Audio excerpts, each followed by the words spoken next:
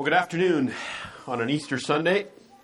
This afternoon, let's take our Bibles and turn to Romans chapter 3, and we'll read verses 24 through 31.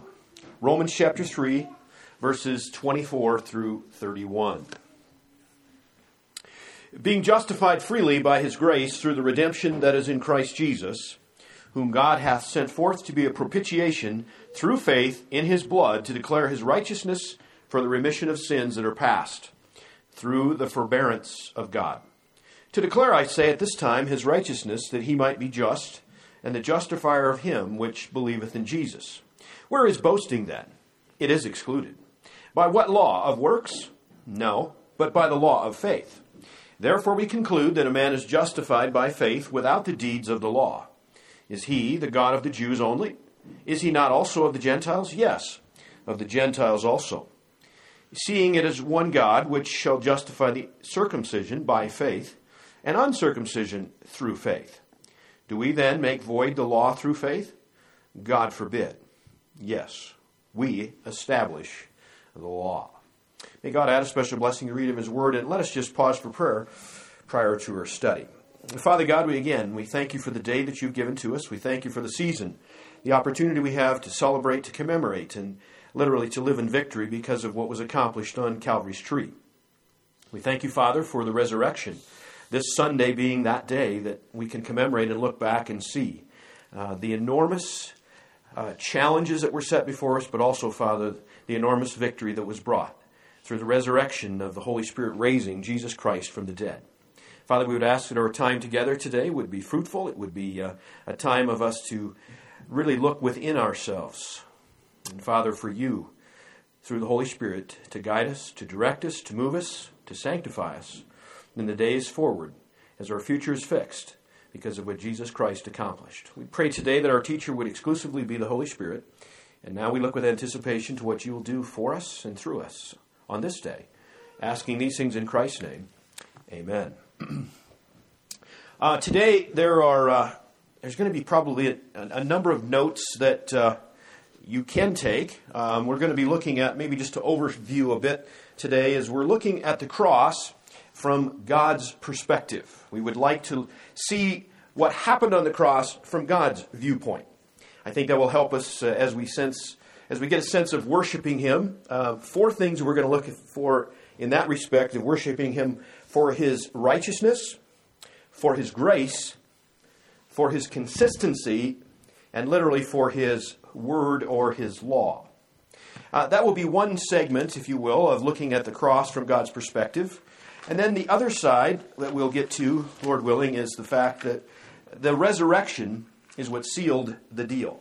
We'll be looking at the completion of the salvation. What does resurrection prove? And we'll look at a number of things there as well. But as we go back to our text today in Romans chapter 3, the first thing we find that from God's perspective that we see is that Christ died on the cross to reveal God's righteousness. Christ died on the cross to reveal God's righteousness.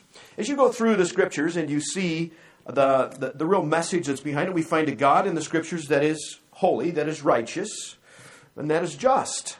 And one of the questions that we must ask ourselves then is, how can I be, or how can a sinful man be right with God, since God is righteous and man is a sinner? Romans chapter 5 verse 12 says very clearly that we have a problem. It says that by one man sin entered into the world, and death by sin, so death passed upon all men, for that all have sinned. And that's probably been a universal question for as long as man has been able to think after the sin. How can I be made with right? How can I be forgiven? And basically religion has been trying to answer that question for decades, for centuries, almost from the beginning of time. What can I do? How can I appease God? What shall we do? Thinking of Paul even in Acts. It would have been in Acts on his way to the road to Damascus. Paul asked the question, what shall I do, as he was confronted with Jesus Christ?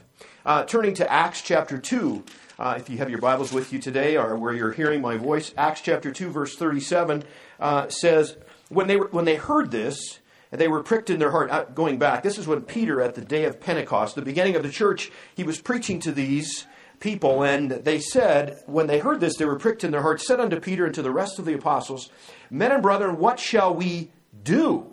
We're ready to ask that question. If you remember the rich young ruler, he was wanting to know, what else do I lack? What should I do? In Acts chapter 16, if you're there yet, in Acts, turn to chapter 16 and verse 30. In a time of tremendous tumult and serious situation for this jailer who had jailed those apostles, and the prison was opened in verse 26 of Acts chapter 16. There was a great earthquake in chapter 16, verse 26, so that the foundations of the prison were shaken. And immediately all of the doors were opened and everyone's bands were loosed. And the keeper of the prison, awaking out of his sleep, seeing the prison doors open, he drew out his sword and would have killed himself, supposing that the prisoners had been fled. He was responsible, ultimately, for the care of those prisoners. If they would have escaped, they would have held him responsible and would have killed him. He's looking already to take that job himself. But Paul, verse 28, cried with a loud voice, saying, Do thyself no harm, for we are all here. Then he called for a light and sprang in and came trembling and fell down before Paul and Silas and brought them out and said, watch carefully, Sirs, what must I do to be saved? That's a question that's been going on literally for thousands of years. Now, with God's character being immutable, that word means to not ever change, and it respects in all of the attributes, His holiness, His righteousness. All of those things are immutable, and they're consistent. Now, one thing, if we go back to Romans chapter 3, let's look at verse 24 once again. Verse 24 tells us that it was God that took the initiative. We've got this problem that God is righteous, He's just, but He also, He's revealing this on the cross, and in verse 24 it says, being justified freely by His grace. Being justified freely by His grace. There's a sense there of a gift. Now, how do you earn a gift? Can you earn a gift? The answer is no. Just as justification cannot be earned, it is viewed as a gift. It says by His grace. Grace is something that's unmerited. It is a favor that cannot be earned. We can't and don't earn it. Now, the cross, in other words, actually, it didn't just give forbearance. Now, as you think about it, prior to Calvary, prior to the cross, you think about all of those sins that would have taken place. How did God deal with those? Because we're told that it was the cross that literally acted upon and gave forgiveness. But really it would have been, before that, God would have been forbearing. But He was looking past the sins to know that He had set in motion before the foundation of the world, Ephesians chapter 1, that literally, there would come a time when the payment would be made. His righteousness would not have to suffer. He wouldn't have to turn his head. He wouldn't have to overlook. He wouldn't have to lower his standards. He didn't have to tolerate it. He didn't lower the bar. He knew that that time of the cross would reveal His righteousness purely and completely, because He did it through, back to verse 24, through the redemption. Now that word redemption is a word that we maybe don't use quite as much, but it means to purchase. It means the sense of payment. Probably even a better sense is if you've probably watched some type of a movie or a show. There's always somewhere a plot as you look about. Someone would capture, say, a young child and would ask a ransom. They would ask, say, $200,000, and they would have this child or this person in captivity, and they would hold them there until they were paid the sum of money. And in this case, $200,000. And quite honestly, sin had held us captive, and God had set the price because His righteousness, His holiness, His justice was on display. So God set the price for what sin had cost, and that sin was holding ransom mankind. Now, it was a high price. We think of it in dollars, but dollars couldn't buy it. In fact, you, even from the sense of sin, in a sinful condition, you couldn't even give your life to get it. In fact, those that really die without Christ, that do not accept the gift that was given to them, they will be literally in bondage, if you will, being out of God's redemptive power because they've resisted it for eternity. And anything less than eternity would not be enough. That's why it is eternity. Think of that powerful exhibition, what God had done. Now, it took the life of His Son. It literally took Jesus' life for the price, the ransom that needed to be paid. And as a result of that righteousness that's on display, his holiness, his righteousness, all of his justice, all of those things were never set aside. They were completely paid. The price was set, and it was bought. It was paid for. But the other side of it is that not only was that taken care of, but it also allowed God's love and mercy to be satisfied as well. Just as not any one attribute is set aside, nor is his love or his mercy. Go to verse 25. Again, we'll just start in verse 24, roll ourselves through. Being justified, that is to be made right freely. It's a gift by his grace, an unmerited favor. How? Through the redemption, the purchasing that is in Christ Jesus, whom God set forth to be a propitiation through faith. That word propitiation, another word we don't use very much of, but we've talked of it in the last number of weeks in the sense of how the Holy Spirit has been involved in that, in the sense of satisfaction. Not only did holiness, righteousness, and justice need to be satisfied, which they were because of the price paid by Jesus Christ, but also his love and his mercy were satisfied because he was able to have the price paid through Jesus in the sense of grace, not a picture, but a full payment of grace, of which accomplished not only holiness, righteousness, and justice, but love and mercy as well. Now, nothing else could do it. Turn with me to Hebrews chapter 10 and verse 4. Hebrews chapter 10, verse 4, as this would be a picture of the Old Testament and God revealing what wouldn't work, if you will. Hebrews chapter 10, and we'll start in verse 3. You remember the sacrificial system, but in those sacrifices there is a remembrance again made of sins every year. Every year they had to go through the same ordeal. In fact, sometimes it was week after week. Verse 4, for it is not possible that the blood of bulls and of goats should take away sins. There's nothing that would literally, now they could atone, they could cover, if you will, but it would never take away. There would be no forgiveness through that. It couldn't be accomplished. Turn with me another picture of even ourselves in regards to something. Go to the book of Psalms. Psalm chapter 49. Psalm chapter 49, and let's look at verses 7 and 8. Psalm chapter 49, verses 7 and 8. Watch the significance of this as well. Psalm 49, verses 7 and 8. None of them can by any means redeem, that is to purchase his brother, nor give to God a ransom for him. For the redemption of their soul is precious, and it ceaseth forever. In other words, you certainly cannot accomplish that on your own. Again, just verifying that through that. Now, how is this appropriated, if you will? We're justified, that is to be made righteous freely. That's by a gift, by his grace, because of the redemption that is in Christ Jesus, whom God hath set forth to be a satisfaction. How? Through faith in his blood. You must believe. That is the key to all of that, is the fact that you must believe that what God accomplished will in fact accomplish it. So the first thing we've seen is the fact that the Christ dying on the cross, from God's perspective, is to reveal his righteousness. It completely fulfills his holiness, righteousness, and justice, along with satisfying his love and mercy. It brings it all together in the sense of the very God, and also in the form of a man who needed to pay the penalty of death. It was God that could give the holiness and all of the things that were necessary to fulfill that very, I'm going to say, that crux of pulling apart on both sides of God. It completed it completely. The second thing we find that's on display from God's perspective on the cross is the fact that it exalted God's grace. It exalted God's grace. In verse 27 of our text, chapter 3, it says, where is boasting then? It is excluded. By what law? Of works? No, but by the law of faith. Now, in that particular verse, the word law would be better for you to understand in the sense of principle or method. Let me try that now in verse 27. Where is boasting then? It is excluded. By what principle? Of works? No, but by the principle of faith. Do you see it? It lays it out more clearly. There's no one that can literally boast or brag about how they have believed, how they have received grace on their part.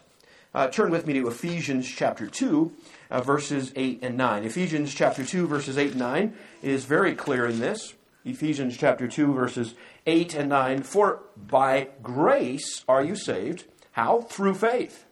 And that faith, not of yourselves, it is the gift of God, not of works, lest any man should boast. There, once again, it's very clear that it's God's grace. And the cross exalts that, magnifies that, glorifies God in the sense of that we either receive it or we reject it.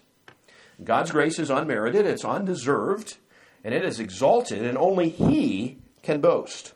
Verse 28, back to our text. Therefore we conclude that a man is justified by faith without the deeds of the law. Now, if you've noticed, in fact, well, before we say any more, let's go to 1 Corinthians chapter 15. 1 Corinthians chapter 15, verse 10. 1 Corinthians chapter 15 and verse 10 says this. But by the grace of God, I am what I am.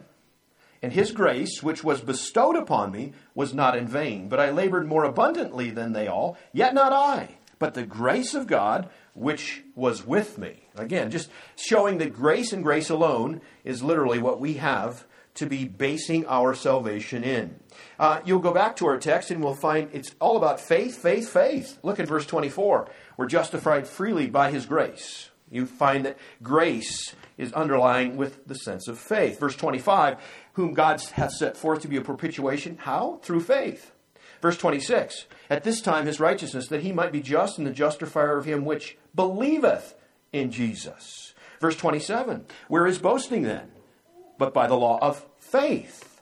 Verse 28, therefore we conclude that a man is justified by faith. And you see the importance of faith. It's just literally just saturated in this passage of Scripture that it's about faith. Now let's take that apart for a moment. I'd like you to turn to 2 Corinthians chapter 13. And Paul, in this letter to the Corinthians, his second one, is asking them to examine themselves. 2 Corinthians chapter 13, verse 5 says this. Examine yourselves whether you be in the faith. Prove your own selves. Now that's interesting. How do we know then that our faith is real? That's a question that, again, is of extreme importance. Is my faith real? Is it saving faith? Is it faith that is talked about in Romans chapter 3, verses, essentially that passage from verse 21 all the way through verse 31? Is it the right kind of faith? Well, I'd like to start and we'll have a list of things that don't prove anything about faith. And you say, well, why are we going to do that? Because these, quite honestly, are things that people from the outside externally would say, he or she must be a Christian because of this. We're going to list about 7 things, plus or minus, I'm not even sure, at this point, but things that really don't prove anything about faith. You can't take these to the bank, if you will. Well, first of all, is the one called visible morality. These are good people. They're honest. They're forthright. They're kind towards others. They're honest. They're just good people. But in the sense of loving and serving God, they know none of that. They're like the rich young ruler, as we talked about already.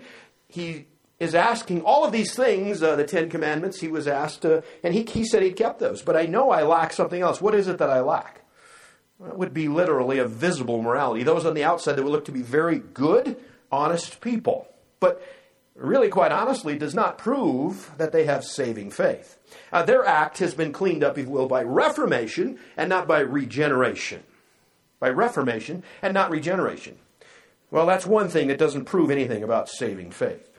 The second one is intellectual knowledge. Now, you may come across someone that knows a lot about God. They know a lot about Jesus. And they know a lot about the cross. They know they rose again. But they still have turned their back on Christ. They haven't accepted what He's done. They may have knowledge to be saved, but knowledge doesn't save you necessarily. I even think of the demons.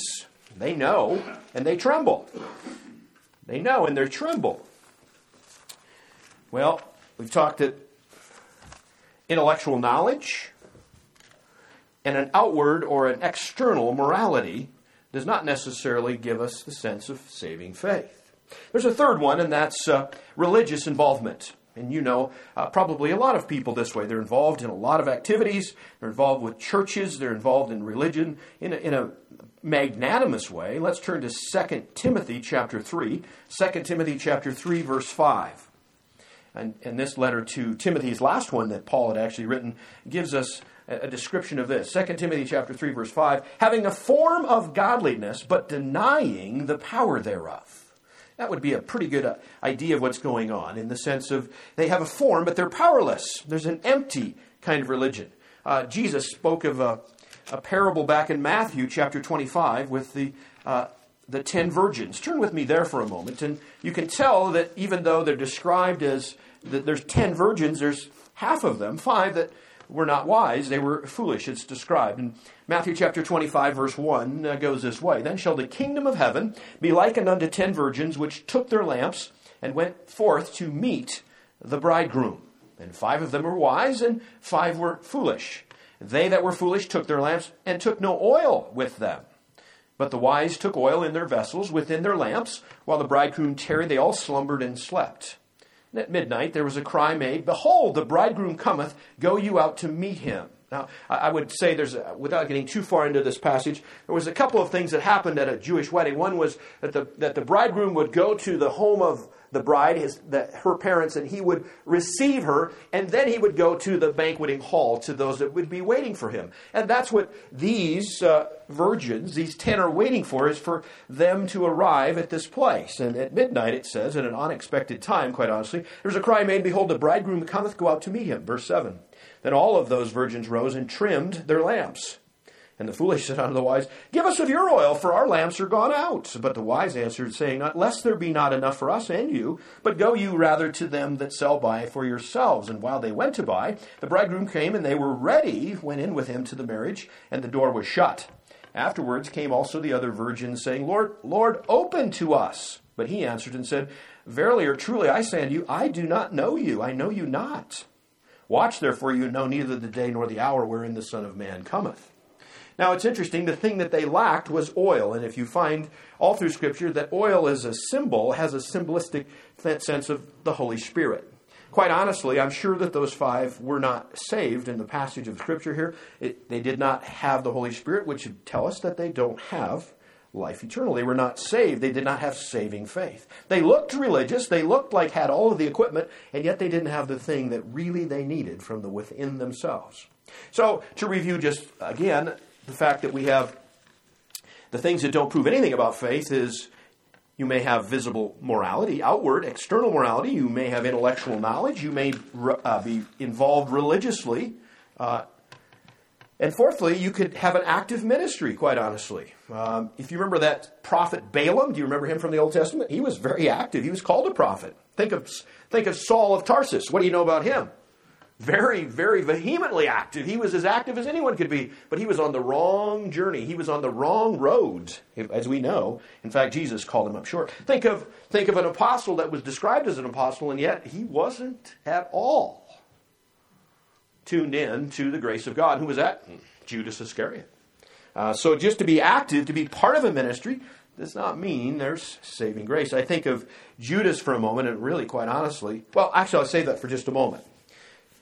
Another way that we know that we can't trust to know of saving faith is just that, conviction of sin. Lots of people feel bad about sin. Just one in particular, Judas Iscariot. They're guilt-ridden to the core. But today we're even going beyond that, the sense of we're exchanging that for self-love, for self-fulfillment, for self-esteem, ultimately not being responsible. You find that today everyone is entitled to, quote, happiness and wealth and whatever it takes to be happy.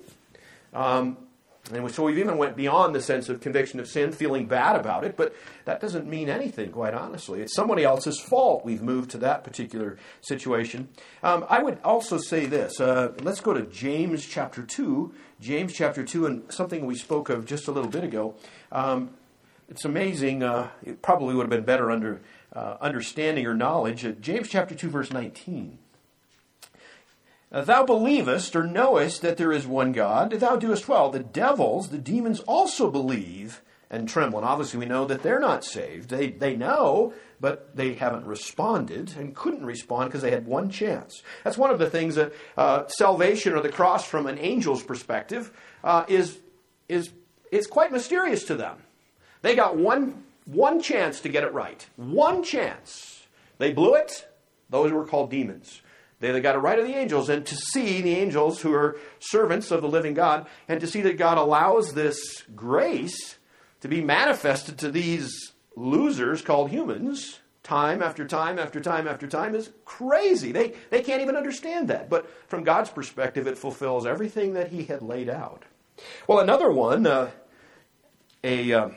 something that cannot be trusted in saving faith is assurance. Assurance. Some people may say, well, I must be a Christian. I feel like one. I look like one. I think I am. Is that good enough? Well, it takes a lot more to think you are a Christian, because if you could, then you could just think your way to being a Christian. That won't work. So assurance being on from the self-inflicted certainly will not prove a saving faith.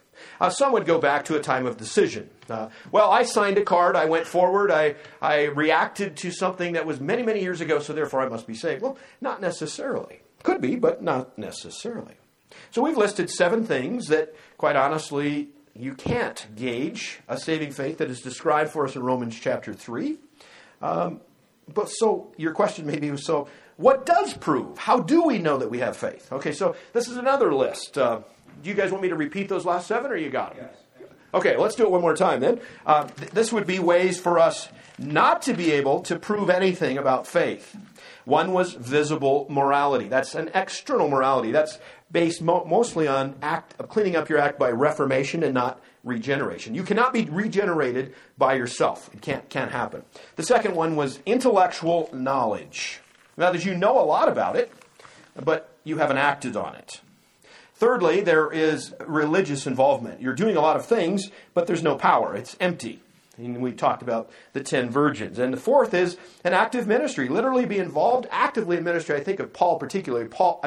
His name was Saul then. He was persecuting Christians. He was blowing and going, trying to destroy everything that Jesus and the Christians were doing. But it was not a saving faith. And then fifthly is just literally the conviction of sin. In other words, you're guilt-ridden, but you're not reacting to that. And now psychology has really taken us to the level of, don't feel bad about sin. No, you shouldn't even talk about sin. In fact, let me introduce you to self-awareness and self-fulfillment and self-esteem and all of the things that you're really not responsible for. In fact, if you're acting and you're being guilt-ridden, it's probably someone else's fault. So it really won't help you either. And then the sense of a false assurance that people are saying, I must be a Christian because I feel like one, I look like one, I think I am one. And the last was just a time in the past, a time of decision of which you're basing your salvation on just something that happened some time ago. And it doesn't mean that you can't, but you can't make a decision based on it. So did you catch those? Okay. Now, as we go to the next course of ways to describe or to prove saving faith, we'll start off with Romans chapter 8. Romans chapter 8, verse 7. Because the carnal mind, the fleshly mind, is enmity or at war against God, for it is not subject to the law of God, neither indeed can be. So you see quite on, in verse 8 it even says, so then they that are in the flesh cannot please God. But you are not in the flesh, but in the Spirit, if so be that the Spirit of God dwell in you. Now, if any man have not the Spirit of Christ, he is none of his. One of the things that will happen if you have a saving grace is the fact that you will have a love for God. You will have a love for God. A love for God. The non-Christian really resents God. He rebels against God. And so one of the questions we might ask, do we love God, or do we see him as a means to making us happy? Do you reach out and you have God in a box and you want to open it up and you want to use him to acquire your means of being happy or fulfilled from your perspective? Do you love his will, or do you love yours? A Christian that's truly saved, that truly has a faith as described and has been justified in Romans chapter 3, is one that loves God. If you do not love God, then it's a very strong possibility that you do not know him. You are not saved with a saving faith. The second thing is the fact that if you love someone, in this case, if you love God, you will also hate sin. It would be like for me to say, I love my wife, but I could care less what happens to her. Now, what would you say about that? You would probably doubt my love. Correct? And that's exactly, if we say we love God, but we could care less about sin in our lives, that doesn't add up.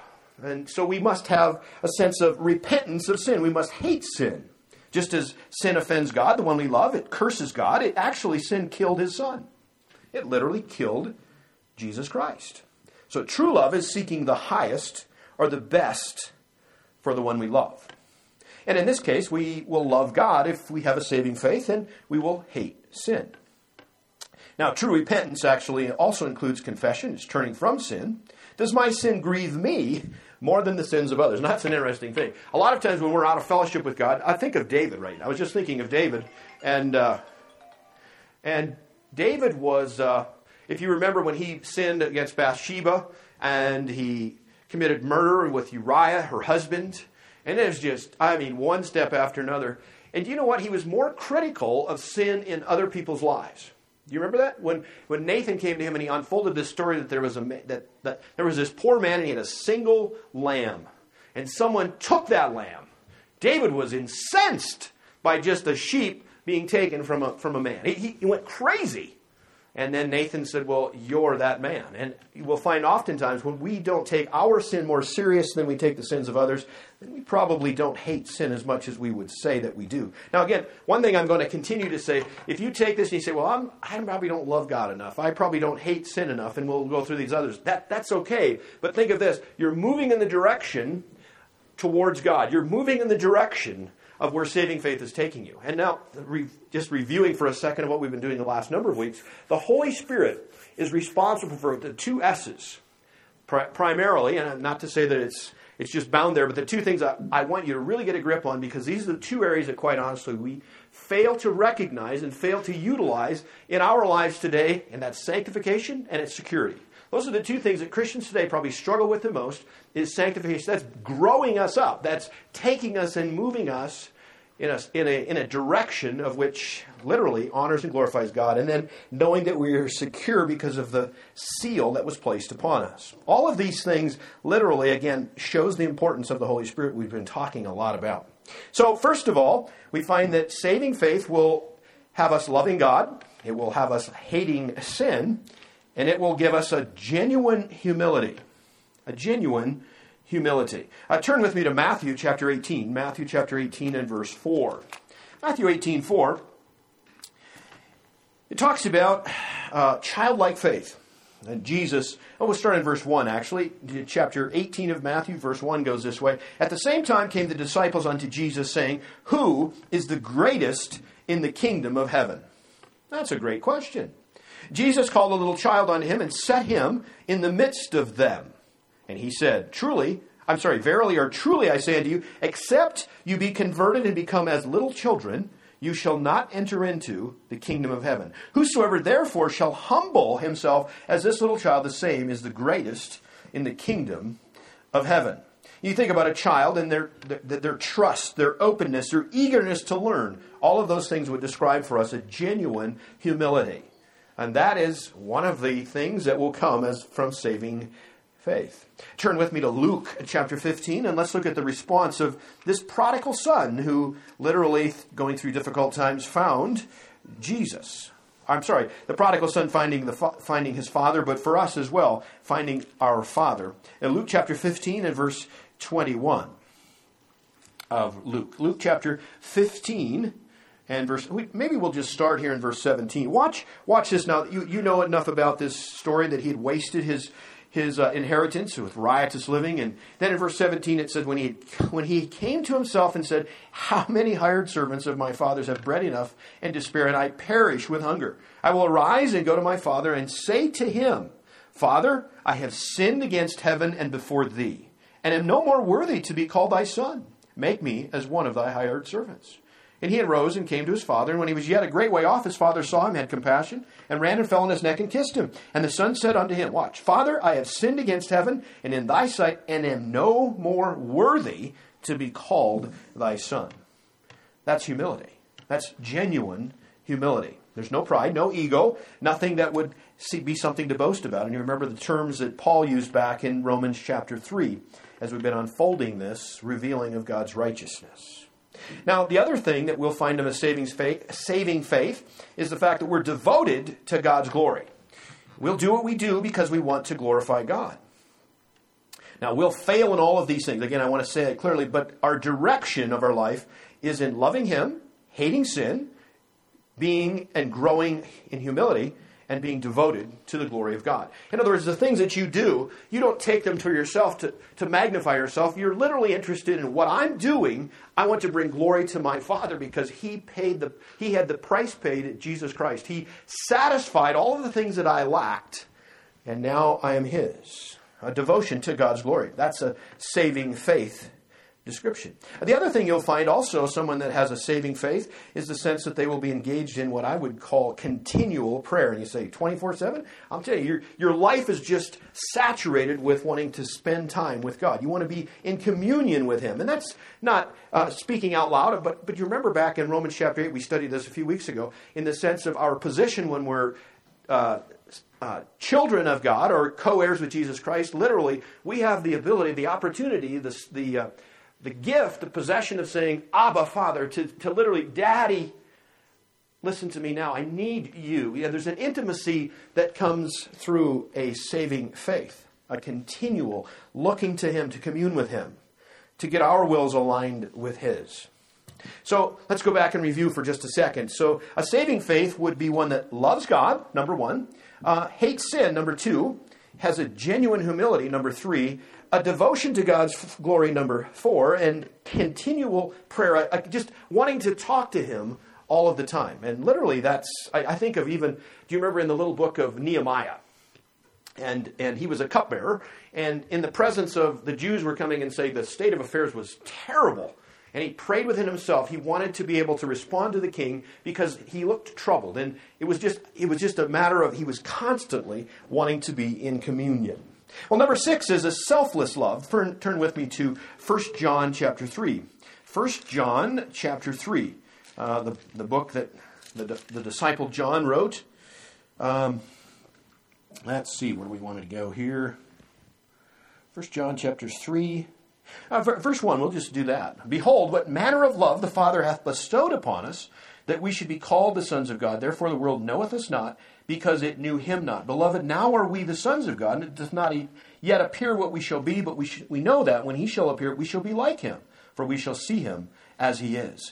And that's literally part of that in the saving faith, is we have compassion, the love that comes within of us. We love our brothers. We love those that are around us. There's a sense of selflessness. We even see that today as we have this coronavirus. We have this thing that continues to plague our nation, that is pulling us down, and it's Christians and the selfless love. They will know that we are Christians by our love in John chapter 13.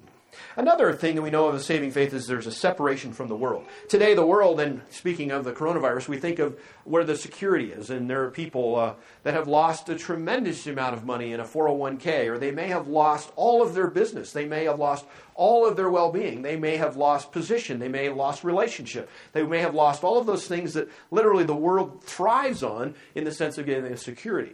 The ones that's in saving faith know that their security literally is in the Lord. It is in Jesus Christ, and therefore there's a sense of separation. We want to do all of those things that would separate us from the world. We want to do them more.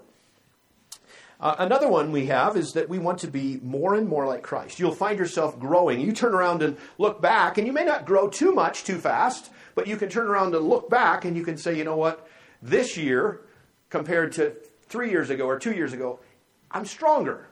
I'm growing because of what God has done within me. Turn with me to Philippians. There's a promise here. Philippians chapter 1, verse 16. I'm sorry, verse 1, chapter 1, verse 6. I won't get it right yet. Chapter 1 of Philippians, verse 6. You can be confident, you can know this, in verse 6, of this very thing, that He, which hath begun a good work in you, will perform it until the day of Jesus Christ. You will be becoming more and more like Jesus Christ. He is conforming you to His image. You will be able to, other people may tell you that you're growing more like Him. And that would, again, give evidence to a saving faith. The last one we'll have is obedience. Do you do you obey what you know to be true? As you read the Scriptures and you unfold it and something convicts you of, I need to be doing that. And I think of John chapter 15. If you obey him, you will bear fruit. Bear fruit. Ephesians chapter 2, let's go back to verse 10. We just went to it a little bit ago in the sense of faith and grace. But let's look at the real reason that you're saved. Ephesians chapter 2 and verse 10 reveals for us, starting in verse 8, for by grace are you saved through faith, and that not of yourselves, it is the gift of God, not of works, lest any man should boast. For, watch now, for we are his workmanship. We are his workmanship, created in Christ Jesus unto good works, which God hath before ordained that we should walk in them. And when we obey him, and we have a sense of obedience, then literally that saving faith is exhibited. So once again, those things that would give evidence to a saving faith is we love God. We hate sin. We have a genuine humility. We are devoted to God's glory. We are in continual prayer. We have a selfless love. We are separated from the world. We're becoming more and more like Christ. And we have a sense of obedience to our Father. Now, all of those things that we just described there, literally, the Holy Spirit is indwelling you. If you've trusted Christ, you have a saving faith, the Holy Spirit lives within you. We've been talking about this for a number of weeks, and He is the one that is literally giving you the power to be sanctified, to engage in these things and giving us direction to become more and more like Him. All right, how are you doing? We've covered a lot of stuff. Now, the good part is we're not very far along yet, but that's okay, right? You're going to be okay. So we're coming back now to remember, if you remember, I want you to tell me, what was the beginning of what we were laying out from God's perspective in regards to the cross? And remember, number one was what? Does anybody remember? What was on display? Going back now, what was God, from His perspective, what did the cross do? What did He see from His side of the cross from God? Was to reveal His righteousness. You guys got that down? To reveal His righteousness. Secondly, it was to what? Exalt His grace. The cross was exalting God's grace. Now the third one that we're going to come to right now is the sense of God's consistency. Let's turn back to Romans chapter 3 because it does seem a little bit strange in how God was working prior to the cross. So let's go back to verse 29. Now, Romans chapter 3, verse 29. It's asking this question, Paul is He the God of the Jews only? Is He not also of the Gentiles? Yes, of the Gentiles also. What is he saying here? Well, remember the Jews, how did they live? They lived by the law. They lived by the law. So does God accept the Jews? Does He justify them by the law because that was the system He gave them? And now it says that the Gentiles are justified by faith. So does He have two methods? Is there two ways? The Jews are this way and the Gentiles are this way? And He's saying, no, not at all. Not at all. Not at all. In fact, everyone is justified through faith. I'll read verse 30. We'll start there. Seeing it is one God, which shall justify the circumcision by faith, that's the Jews, and the uncircumcision through faith, the Gentiles. If you remember, think back to Noah. What was said about Noah? He found grace in the eyes of God. Correct? Same deal. He wasn't a special guy, but Moses found favor. He found grace in the eyes of God. And then in Romans chapter 4, you should be just probably on the same page. Romans chapter 4, verse 3. Look at Abraham for a minute. What saith the Scripture? Abraham believed God, and it was counted unto him for righteousness. Now, there's a couple things that we need to know about Abraham. Number one, he believed God before he was circumcised. That was an after effect. That was something that was not only a condition, it was a display that God said, for you, I want you to be a special people. But before any of that took place, before those rites of circumcision, literally, Abraham believed God. He believed Him, and it was counted to him for righteousness. The other thing we know is the fact that Abraham was before the law. He was before the law, and it says that it was counted to him as righteousness. So these Old Testament saints, literally, did they know about Jesus? No, they didn't. They didn't know about Jesus. They knew that He had spoken of the fact, God did, that there would be a Redeemer. In fact, all the way back into Genesis, it was declared before Adam and Eve that there would be a Redeemer, someone that would come from her seed, from her line. And so the Old Testament responded, even those prior to the law, before circumcision, they believed what God had revealed. He was very consistent ultimately. The law was there to show us his perfect, holy righteousness. Now, so God's consistency, the cross showed. It was still through faith in the cross, faith in grace, that would save us. It's not one or the other, or two separate ones. It's truly consistency. From God's perspective, the cross proved his consistency. The last one, number 4, is the fact that it confirms God's law. What was the law for? Was it useless now as far as what had taken place? In fact, let's go to verse 31 of Romans chapter 3.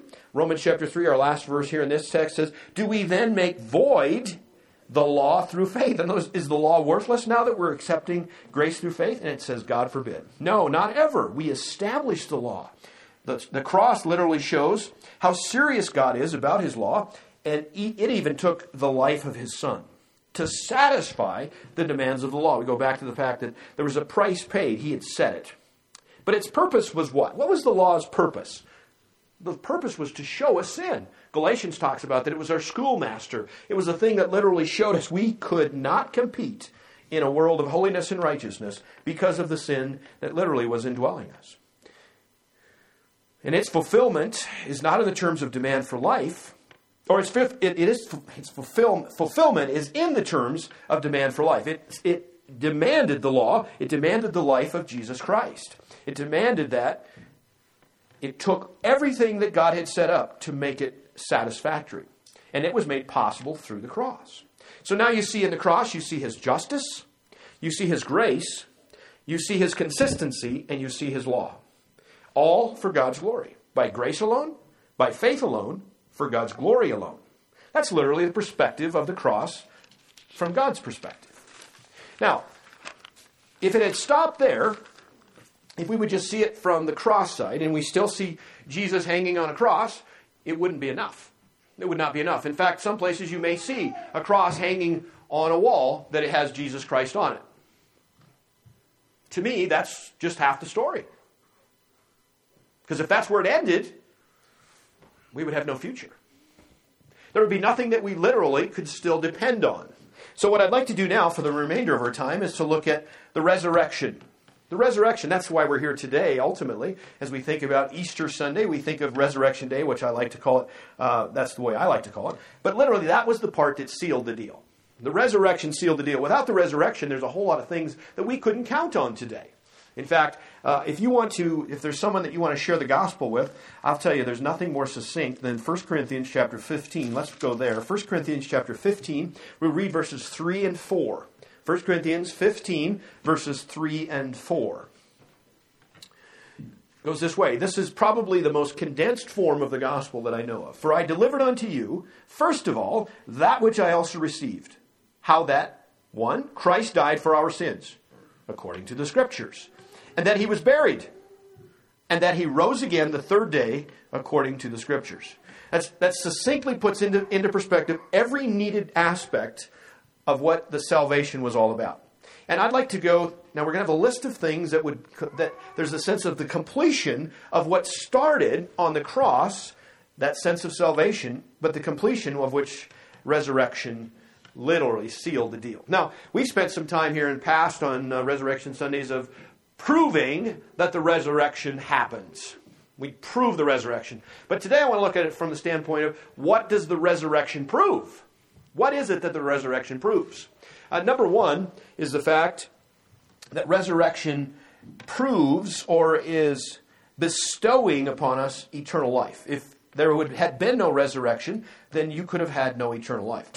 I don't know where I've left you, probably 1 Corinthians. Turn with me to Romans chapter 4, verse 25. Romans chapter 4, verse 25. A very powerful verse. Romans 4:25, it says, "Who was delivered," this is speaking of Jesus. In fact, verse 24, let's start there. "But for us also, to whom it shall be imputed," that is to put on our account, "if we believe on him that raised up Jesus, our Lord, from the dead, who was delivered for our offenses and was raised again for our justification." You see, if he hadn't risen from the dead, then we really literally would not have been justified. It was dependent upon resurrection. So no resurrection, no justification. Even though the cross it met that demand, but the fact if Jesus would have laid in state, if he would have continued to stay there, if you could go to his grave today and you could have a great celebration, a commemoration, and you could view his his tomb, his bones, his body, whatever's there, if you could view that, it's over. I wouldn't be here today. There would be no future. There would be no ultimate justification because it wouldn't have been enough. That sacrifice that he offered would not have been sufficient. Because the Scripture speaks of, I'm talking all the way back in the Old Testament. It talks about the fact that there would be a Messiah that would die and would live. It would also mean that the Bible would not be true if the resurrection hadn't taken place. So it's vital that the resurrection would seal the deal through the sense of bestowing upon us eternal life. If he had not risen, there would be no eternal life. There would be ultimately no justification. In fact, John chapter 11, he was visiting with, I think, Mary and Martha in that passage. John chapter 11, verse 25. I'll read that to you if you'd like to go. John 11, verse 25. He makes a statement that, again, if he had not risen, would have made no sense. Martha was responding to him after he had said very pointedly in verse 23, this would be Lazarus. He said, thy brother shall rise again. Martha said unto him, I know he shall rise again in the resurrection of the last day. Jesus said unto her, verse 25, I am the resurrection and the life. He that believeth in me, though he were dead, yet he shall live. See, that if that hadn't happened, if there's no resurrection, ultimately there would be no life. There'd be no eternal life. So the first thing in the sense of the resurrection sealing the deal is eternal life. The second thing we find in the sense of the resurrection sealing the deal is the fact that it brought the Holy Spirit. Now, if Jesus Christ had not been resurrected, if he was still lying in state, guess what would not have happened? You would not have the Holy Spirit living within you today. It could not have happened. In fact, turn with me to John chapter 16. I don't know if I still have you back there. John chapter 16. Look at verse 7. Jesus is describing to his disciples what the plan was going to be. And he speaks a lot of things, and I'm just dialing in here. Verse 7, it says, chapter 16 of John, verse 7, nevertheless, I tell you the truth. It is expedient or best for you that I go away. For if I go not away, the Comforter, the Holy Spirit, will not come unto you. But if I depart, I will send him unto you. If he would have never been resurrected, we would not have the Holy Spirit. We would not have... think about that for a second. All of the things that we enjoy in the sense of the power through him, none of that would have happened. If he didn't rise, the Holy Spirit couldn't descend. No resurrection, no ascension, no Holy Spirit. Resurrection sealed the deal on the giving of the Holy Spirit. Number 3, there would have been no forgiveness of sins. Literally, it would not have been good enough. The Father would not have been pleased with the sacrifice if he had not raised him from the dead. He had risen to literally prove the forgiveness of sins. It would have not been successful. There would have been no atonement, no forgiveness. It wouldn't have been complete. So the resurrection, the raising of Jesus Christ from the dead, literally sealed the deal and for forgiveness of sins. Number 1 was eternal life. Number 2 was the coming of the Holy Spirit. Number 3 was the forgiving of sins. And number 4 is the sense of intercession. If he had not risen in order that he could be at the right hand of God, then he wouldn't be interceding for us. Turn with me to 1 John chapter 2. 1 John chapter 2, and let's look at his description of what Jesus Christ is doing right now, even on this day. And we'll continue. 1 John chapter 2, verse 1 and 2. My little children, these things write I unto you that you sin not. And if any man sin, we have an advocate with the Father, Jesus Christ the righteous. And he is the propitiation. You see that word again. He's the satisfaction for our sins, and not for ours only, but also for the sins of the whole world. He's acting on our behalf. He's our defense attorney. If he had not risen, he would not have been at the right hand of God. He's not at the right hand of God. No advocate. Turn with me to Hebrews chapter 7 and verse 25. Hebrews chapter 7, verse 25. And we get a sense here of how powerful that Jesus Christ is. Watch carefully. Hebrews chapter 7, verse 25. This is a verse that you need to have in your repertoire and understanding it fully. Wherefore, he is able also, speaking of Jesus Christ, has been described as our high priest, also to save them to the uttermost that come unto God by him, seeing he ever liveth to make intercession for them. None of that would have happened if he had not been risen from the dead. His ongoing intercession is another way that the resurrection sealed the deal of complete salvation.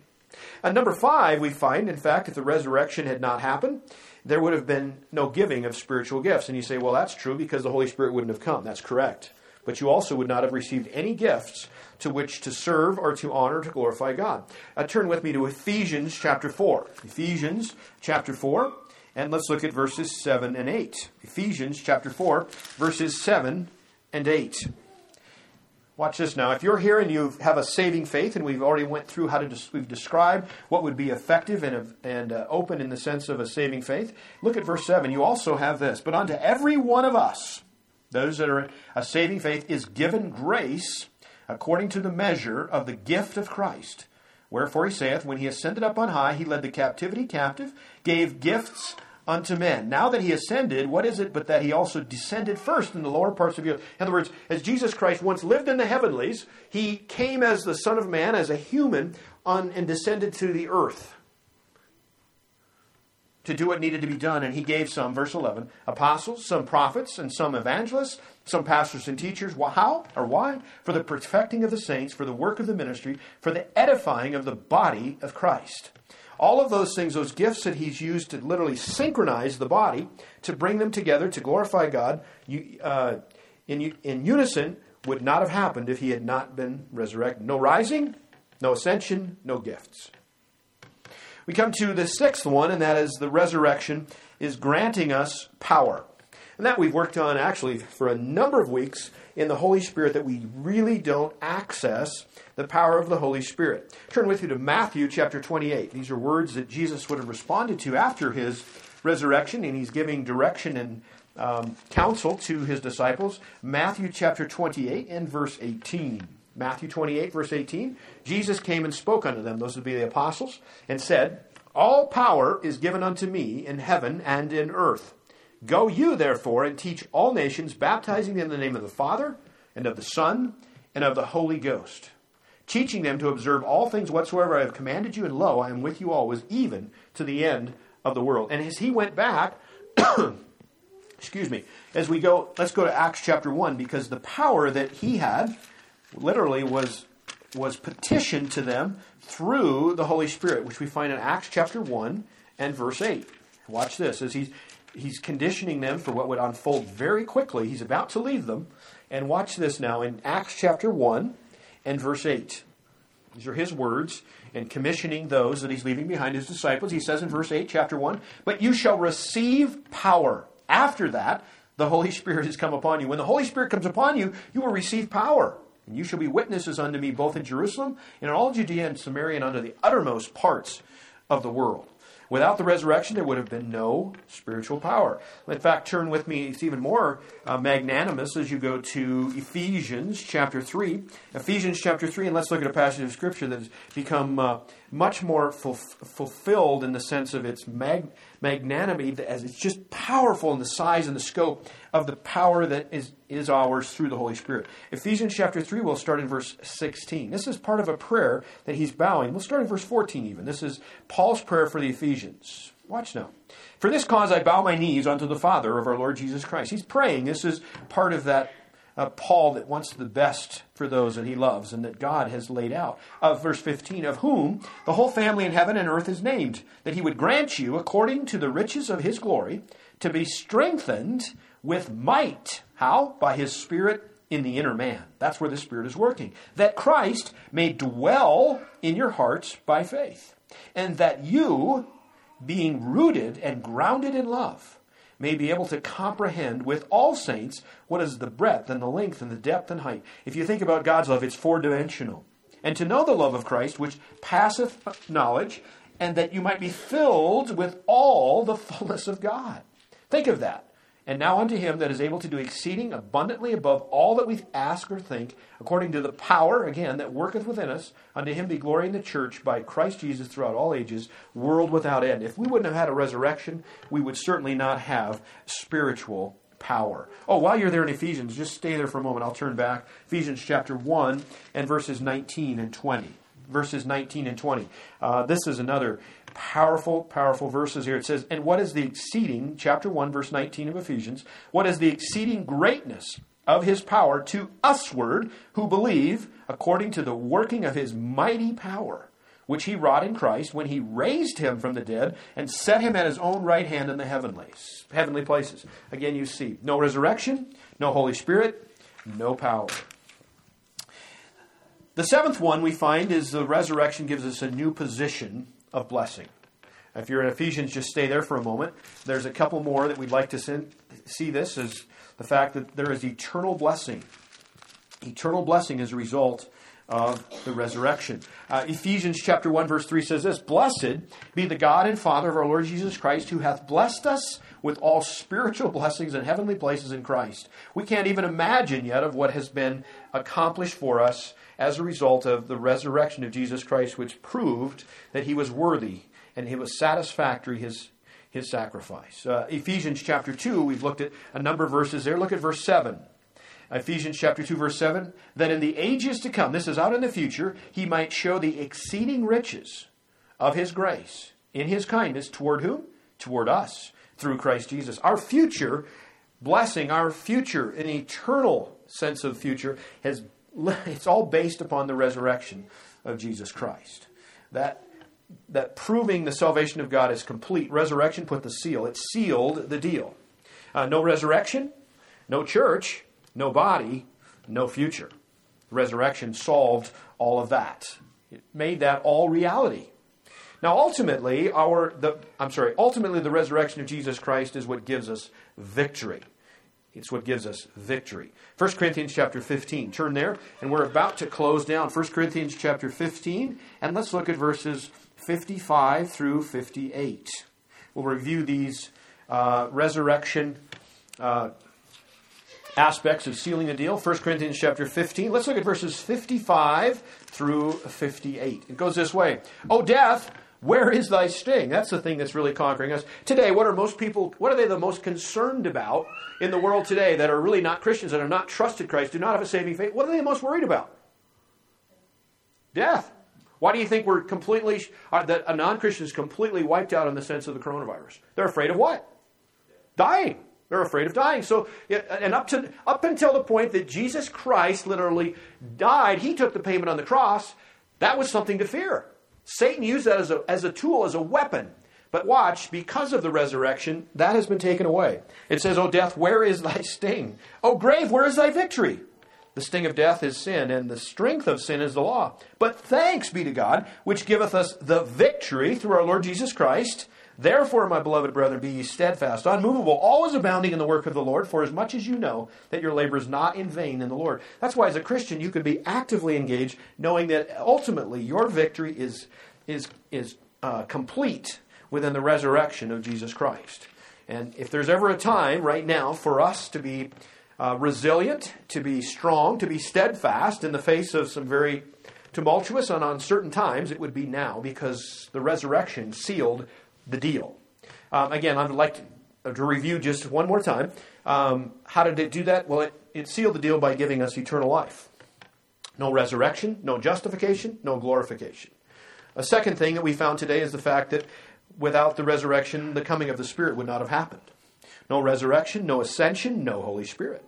Number 3, we found that there was the resurrection sealed the fact of forgiveness of sins. It proved that the Father was pleased with the Son's sacrifice. No atonement, or if that wouldn't have been successful, there would have been no resurrection, no atonement, no forgiveness.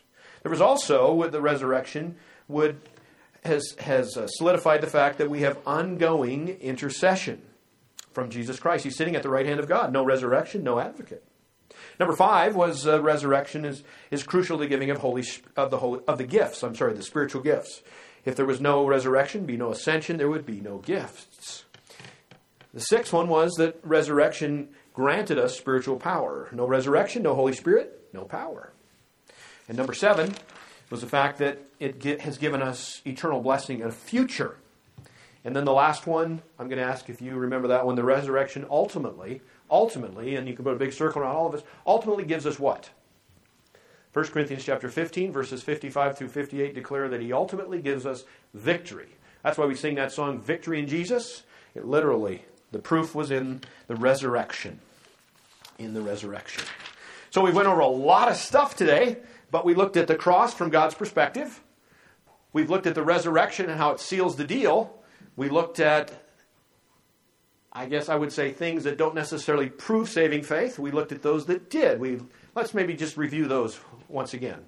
In the sense of conditions or things that would prove that we have a saving faith. The first was we love God. Secondarily is the fact we hate sin. Thirdly, we have a genuine humility. We are devoted to God's glory. We are in continual prayer when we communicate with our Father. We have a selfless love, as John described. We have a separation from the world. We're becoming more like Christ, and we're actively obeying Him. All of those things are wrapped up in our relationship with the Holy Spirit. As we yield to Him, our direction becomes faster and more fervent. And what a blessing we have today to know that all of this is wrapped up in the resurrection of which we come to celebrate today of Jesus Christ. And with that, let us just close in prayer. Father God, we thank You for the day. We thank You for the fact that we can, in a crazy and messed up world, the silliness has gone beyond the scope of reality. And yet, Father, You are fully in control. The Holy Spirit is here, living within us. That's those that have trusted Christ as Savior. We would ask, Father, if anyone within the hearing of these words or my voice today, that they would today, if they've not trusted Christ, that they would bow their knee, that they would bow their hearts and reach out to You, Father, for the gift that You completely, solely, by Yourself initiated, the gift of Jesus Christ, that He died on Calvary's tree. He activated the gift that You gave to pay the price, the ransom of which held us in captivity. That was sin. Only that can be canceled by the gift of Jesus Christ that died. And when we would accept that by faith, then we are a brand new creature. We are regenerated and not just reformed. Father, anyone that's done that just in these moments, then the Holy Spirit has moved and is indwelling them right now. We would ask as that journey begins, that new walk, Father, You would instill with them the power of the Holy Spirit. Because the resurrection took place, the Holy Spirit is here. The Holy Spirit is giving power. He is giving gifts. He is allowing us to be more and more like Your Son. Father, we thank You for what You're going to do for the remainder of this day, and we ask for Your blessings upon those that are listening, that you would prepare them for the coming days. Allow us to be exactly what You want us to be in a world that needs to know more about Jesus every single minute. Thank You now in Christ's precious and holy name. Amen.